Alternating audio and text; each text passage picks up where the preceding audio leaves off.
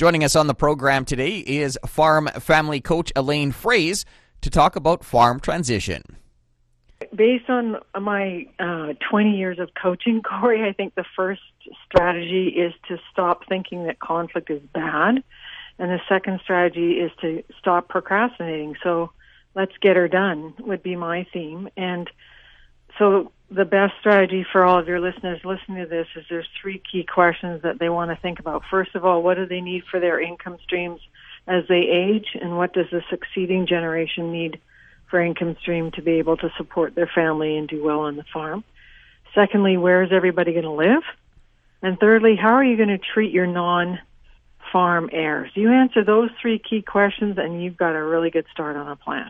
So it doesn't have to be complicated and it doesn't have to be hard, but you have to start talking and making decisions. So if the husband and wife, whether it's generation one, which I call the founders, Corey, or if it's gen two, the successors, and in some cases you'll have listeners that also have another generation of the grandparents. So there may be three generations involved. Husband and wives need to be aligned in what they both want. And if the husband and wife don't agree, your plan's not going anywhere. And so I'm doing a presentation this week on February 3rd at 4 o'clock, calling it my virtual kitchen table, and it's exactly around that because I've had lots of young farmers approach me this morning and say, Elaine, my father shuts down. He won't talk. My mom is not coming to the table. She's afraid of all the emotion or whatever. So I'm doing a virtual kitchen table as an online presentation, Corey, because people need to have the ability to come to a table with safety and respect and be able to see what is aligned, what they all want that's the same, and what's not working. But if a husband and wife, if she wants to move off the farm and get away from Grand Central Station, and he wants to stay for the rest of his dying days and puts in the shop as he ages, then you have conflict. And the coaching question I ask to the husband is, when is it her turn to get what she wants? And then he looks at me and he says, Elaine, you're fired.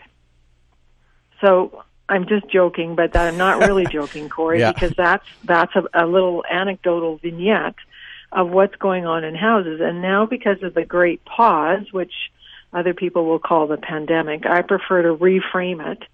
We have an amazing opportunity today, this week, first week in February, to sit down and start organizing our affairs. First of all, sit down with yourself. What is it you want? What is it your spouse wants?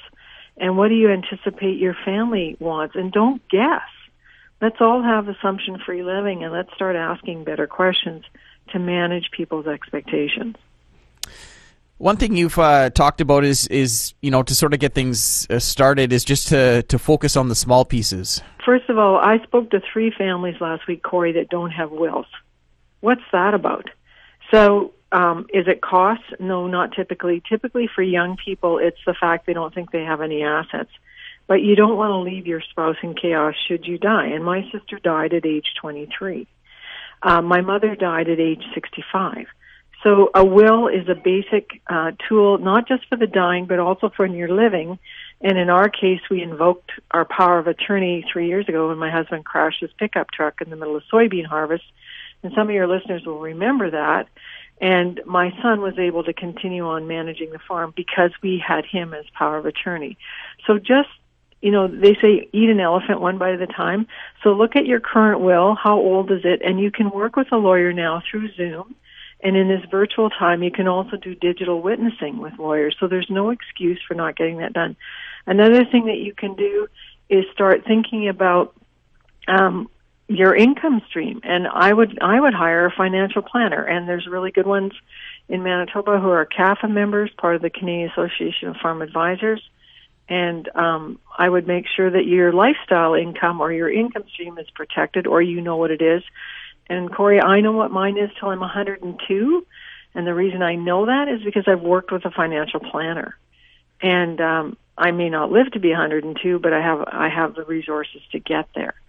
And then the third thing is think about your residence, because in my case, I thought I was moving in 2020, and I didn't, because my daughter-in-law wanted a new house and wanted to live next door with me, beside me, and break my half-mile rule. So as a farm family coach, just chunk down all of the many different plans you have.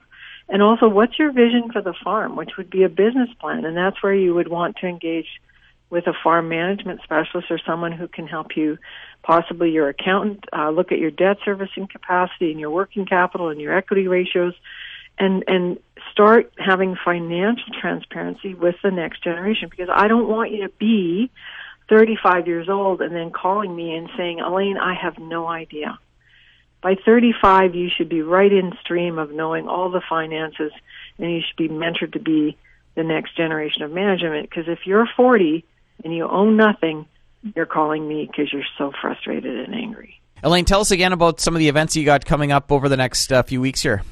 Right. So everyone listening to this today, I would like you to go to Arlan, ARLAN, academy.com, where you can sign up for my virtual kitchen table, which takes place live at 4 o'clock on Wednesday, February 3rd, and I'll have a good Q&A time. And if you can't make it that day, sign up anyway, and there'll be a recording that will be offered to you later.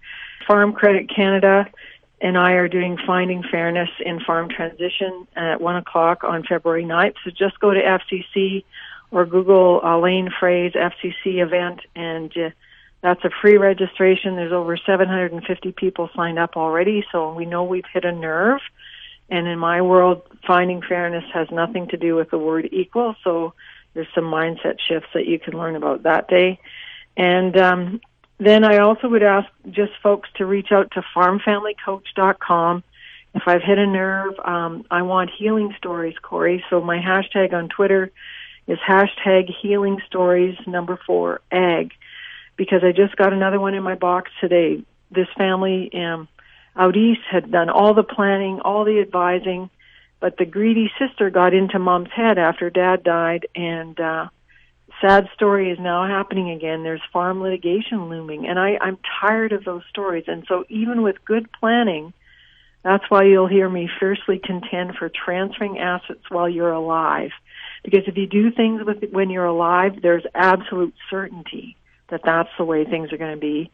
And the other thing your listeners can do is they can explain why. They can explain their intent about why they made the decisions they did. So farm families, talk does not cook rice.